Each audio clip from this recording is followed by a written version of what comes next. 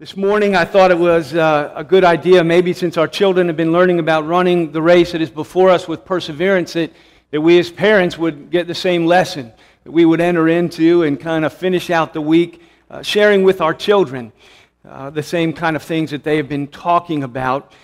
Because the Bible talks about the Christian life as a race in more than one place and gives us some instruction on exactly what this life is to be like and how we're to live that out. It helps us to see the big picture.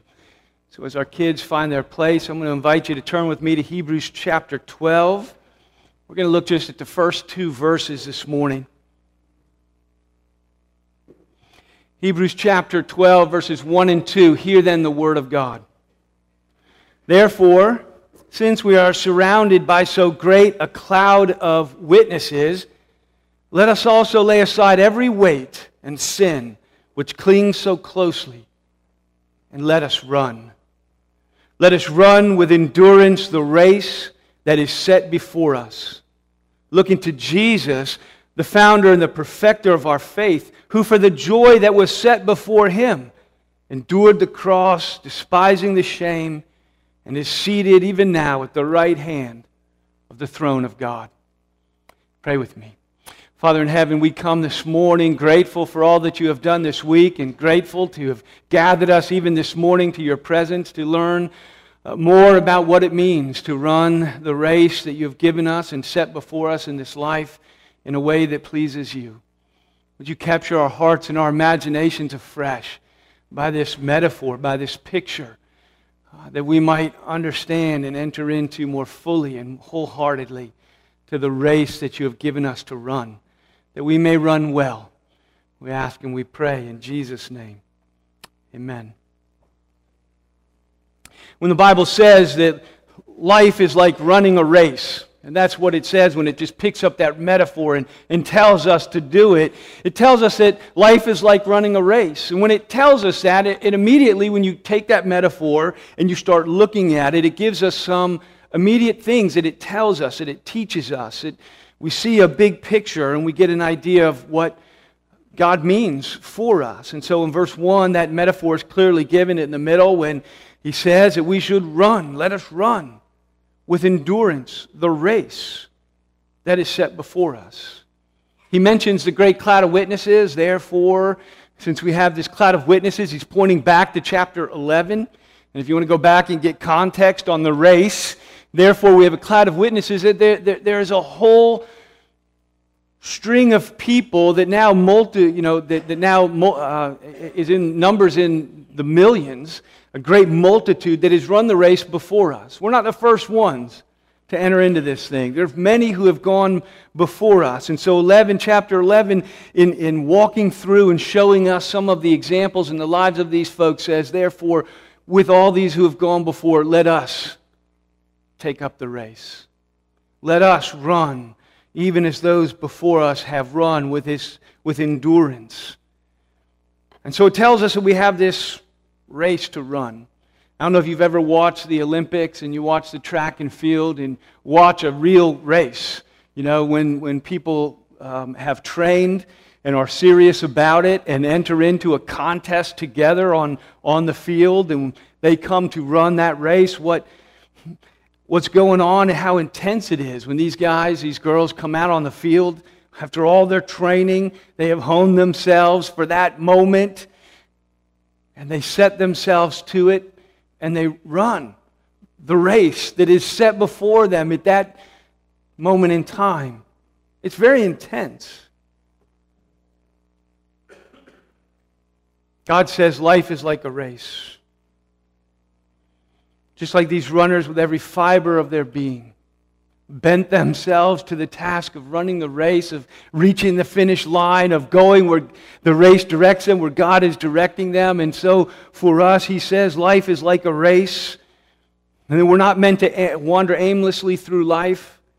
And this for some people is a light bulb moment, the idea that we're not simply meant to wander aimlessly through life, because a lot of times that's what we find ourselves doing. That life actually has a first and probably most important thing this metaphor tells us. The metaphor of a race is the idea that there's a start and there's a finish line. It puts parameters on it, and the finish line isn't just a random end, right? It's a goal, it's a line that we race to, and the end result is judged. There are winners and there are losers. In other words, life is going somewhere. And everything between the start line and the finish line matters. It matters in how we run the race. And so it brings home to us this idea that we're meant to live in a certain way. That we're meant to live in a certain way. That's really what it brings home. There's a finish line, and everything that's done between the beginning and the end matters as we head to that end point.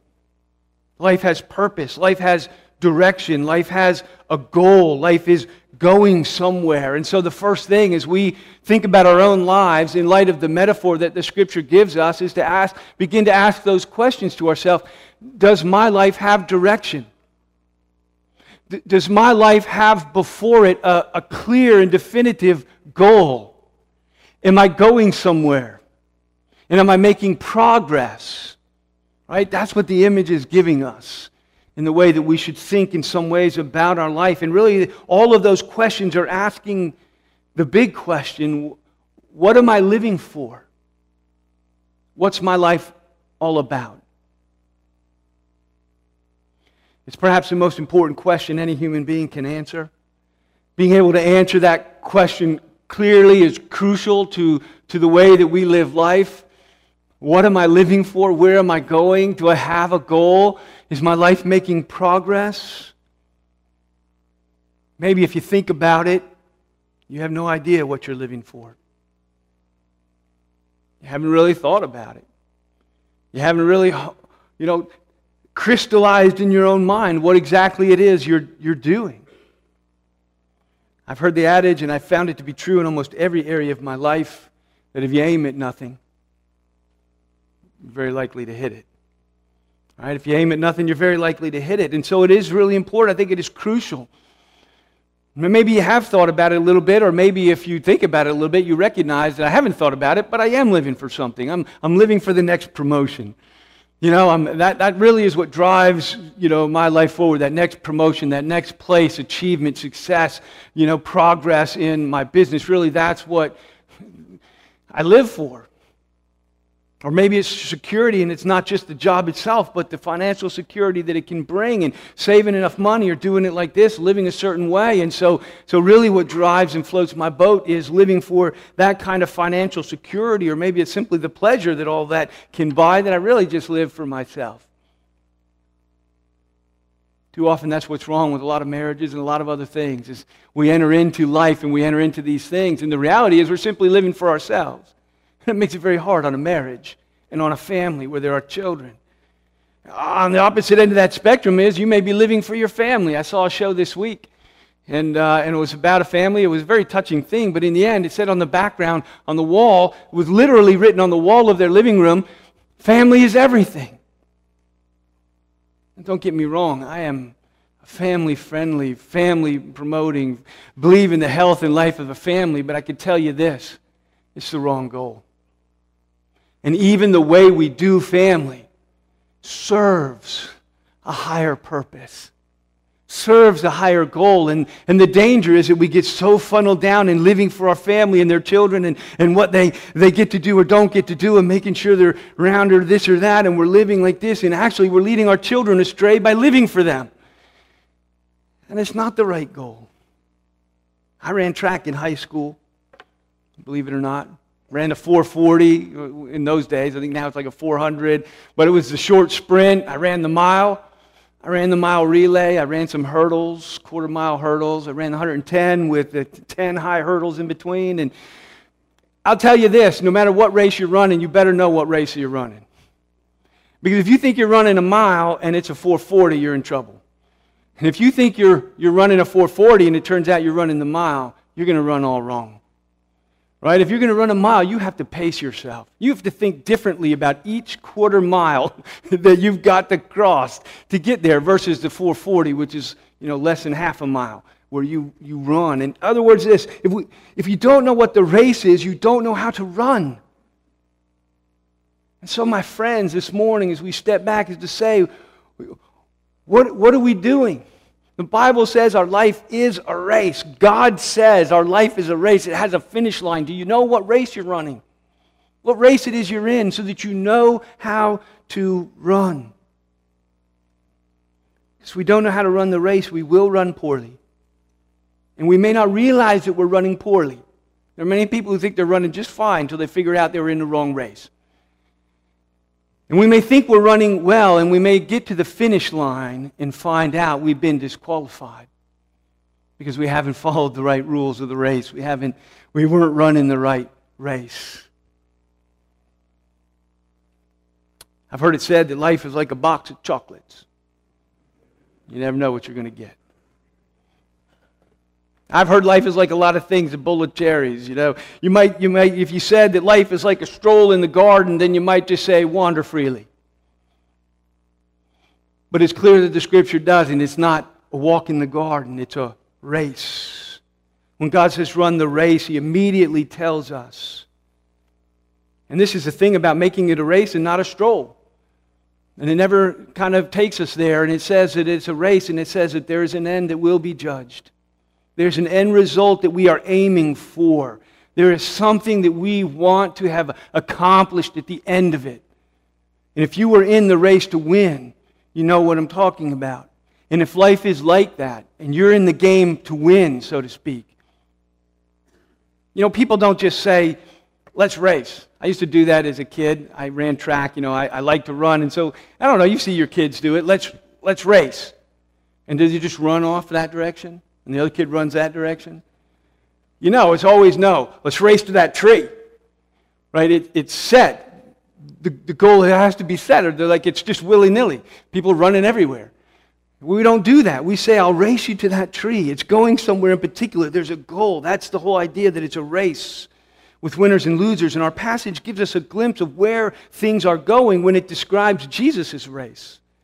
Because verse 2, it switches from our race to Jesus' race, telling us that we look to Jesus, the founder and perfecter of our faith, that is the race of faith, a life of faith, which is what is ultimately being described, who for the joy that was set before Him has already run the race.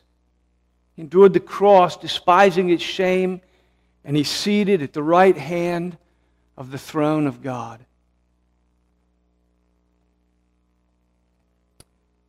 Jesus is saying, see that tree? I'll race you there. Or I'll meet you there, so to speak. Right? Where Jesus has landed at the right hand of the throne of God, where Jesus has landed where the race finishes, at the finish line. He's gone before us and run the race. He's already crossed the line. And it's there at the throne of God that the race ends. That's where Jesus ended His race.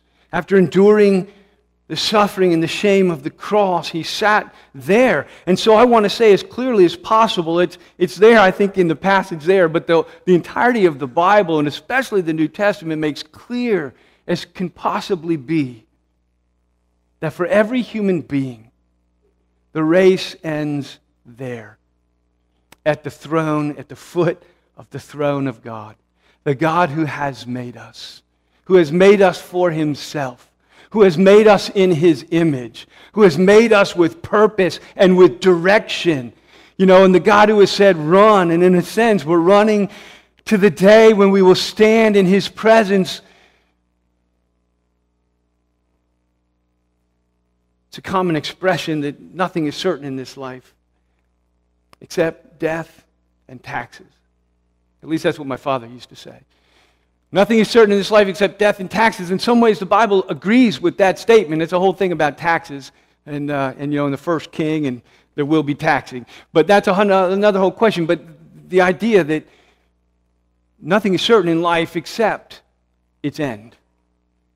Everything in between is you never quite know. It's like a box of chocolate in between, maybe. I don't know. But the end is clear. Hebrews 9:27 tells us this: it is appointed for a man to die once. Men and women. Nothing is certain in life except for this. And after that comes the judgment.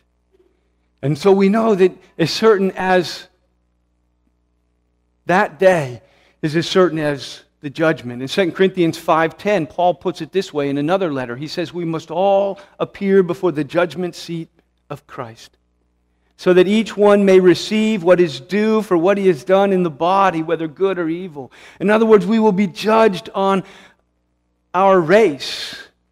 Right? That day, that this is where it is going, that there is that finish line. It's at the throne of God where we will, as in common parlance, where we will meet our Maker. And in that meeting, there will be an accounting, is what the Scripture says. My friends, we live in a world that has lost sight of the finish line, has lost sight of the idea that there is an accounting for things, that it matters, that what happens between the beginning and that line, that day, matters. And we've lost sight of the finish line. We live without thought that someday I will stand before the Maker. And so we live for now, or we live for ourselves, or we may even live for our families, or only for what the world offers for this moment. And we forget that all of it is part of a race that is taking me somewhere. Sometimes the world ignores that there is a finish line or just outright denies it. More and more in the culture that we live in, it simply denies that there's a finish line. That it is more like a garden and you just walk around and pick the fruit until you can't anymore. And that's all there is. And it denies the idea that there is direction or purpose or a goal or a finish line of any kind. But I would say this, that even for those who say that there is no finish line and that it is going nowhere and directionless, doesn't mean there isn't. Just like saying that there is no gravity doesn't mean if you jump off the 10th floor that you won't fall hard and fast. Right? Just saying that there isn't one doesn't make it so. We believe that God has said so very clearly. Or there are many who say, I haven't denied that. I do believe there is a heaven. I do believe there is something at the end and that there is some kind of justice for the things that go on out there. But it's for other people. See, it's people like Hitler. For him, yes, there will be an accounting.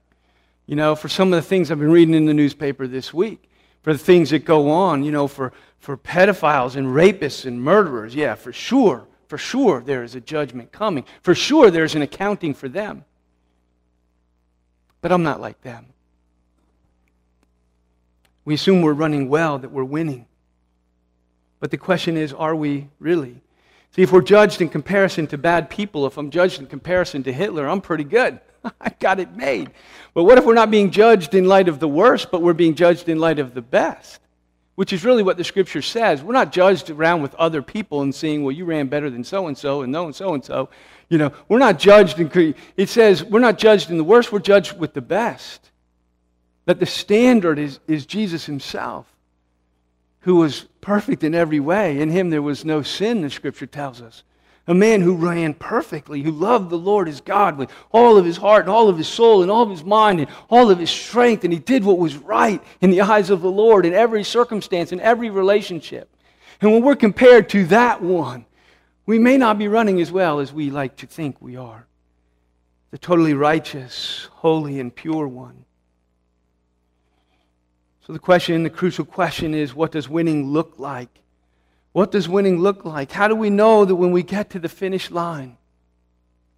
How do we know that my standing when I cross the line before God is a good one?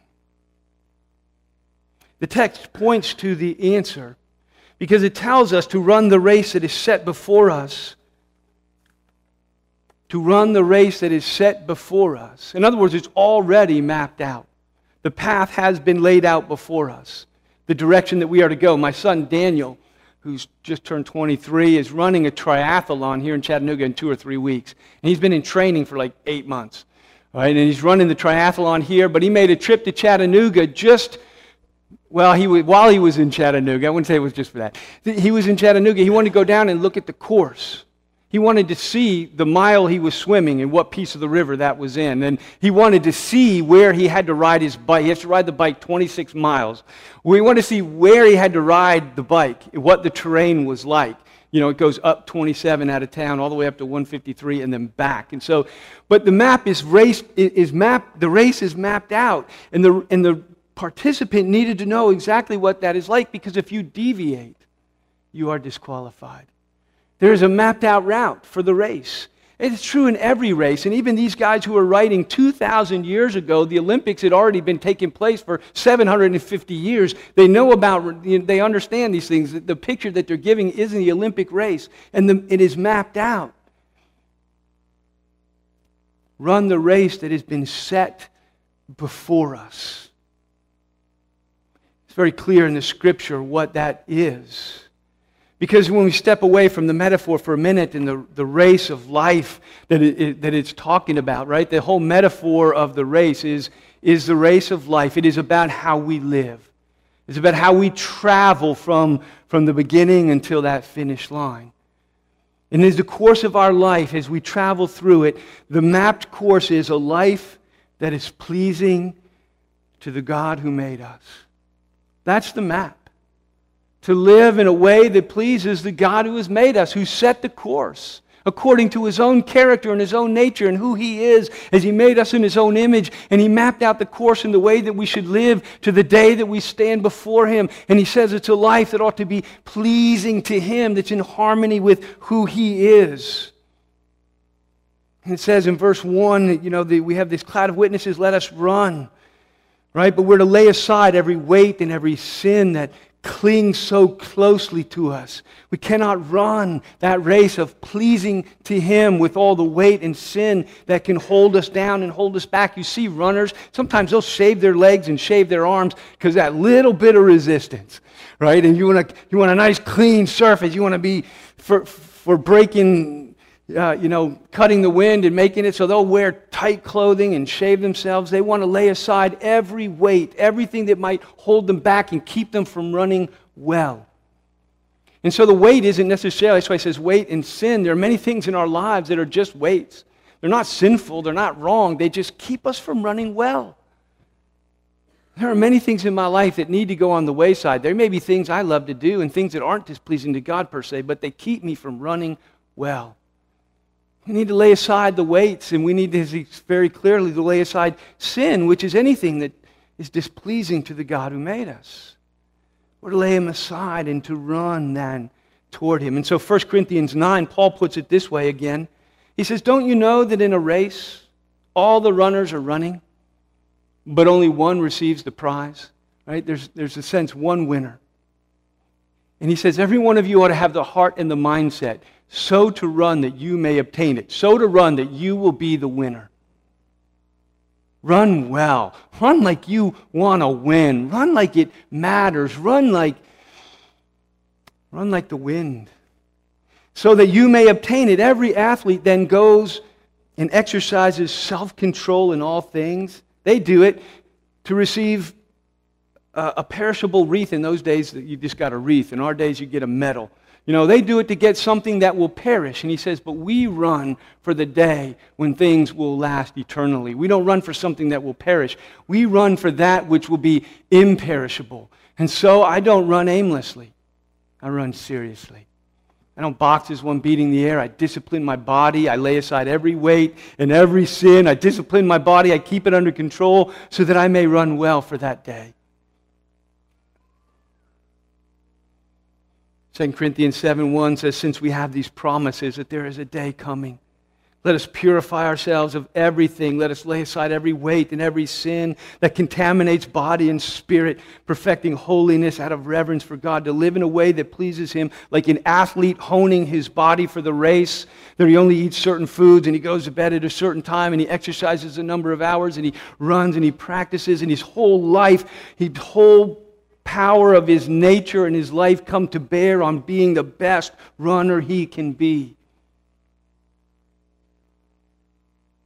So we bring our lives in line with God's Word so that in the end we may not be disqualified. And so we need a clear vision, a laser focus if we're going to run to win, right? Every athlete does. The distracted runner is the poor runner. The distracted runner is often the disqualified runner or not the winning runner. Right? We need focus. We need to bring the whole power of our nature in the direction of our lives to this purpose. So let me ask you, is the goal of your life the finish line? as you stand before Him on that day? Do you live for that day? Are you bending the powers of your life and your being to live the kind of life that pleases Him on that day? I don't mean, is it one of your goals? I don't mean, is it one of the side goals that you have? I mean, are you running to win? Are you running to win that race?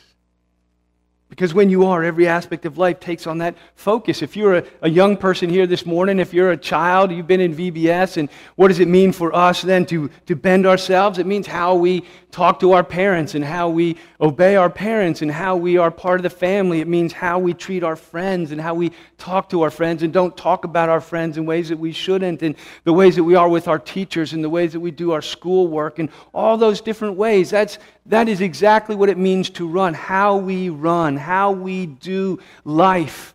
And if we're older, it means the quality of our work. It means how we do marriage and how we love our spouse and how we treat people and spend money and care for the hurting, every thought, every word, every deed. Having said all that, let me say this, and I'll close with this thought. That even before you can put your feet on the starting blocks, I hope that as I'm saying that, every thought, every word, every deed is the race that we run to that day. That even as you hear me say that, there should be a part of you that says, uh-oh. I have just laid on you something that you cannot bear. See, the key to the race is not only the way we run, it is, and don't get me wrong, how we run is at the center of who we are in our lives. But I would say this, that the Scripture tells us in this passage here, and you need to hear this if you hear nothing else this morning, hear this. The key to the race is this. Verse 2, looking to Jesus, the author, right? The author, the founder, and the perfecter of our faith. It is looking to Jesus, the one who has run the race before us, the one who has lived the God-honoring life before us, the one who has lived the life that you and I failed to live. Even as we set out to run this race with all of our hearts, bending the powers of our being to run the race for that day, that you and I know that every day we fail that race. Every day we do things, we think things, we say things, and we know it is however hard I try to run. We are not Olympians. We do not do all that we should do. But what it tells us here is that Jesus ran before us. We're to run the race that Jesus has already run. We're to look to the one who ran the race of faith and who for the joy that was set before Him, He endured the cross and its shame. And He sat down and He's waiting for us on the other end, so to speak. And so He presents Himself to us as a Savior, to those who would run the race and know that we fail day by day to run the race that God has set out for us. And Jesus, He has run the race already, and He endured the cross and its shame.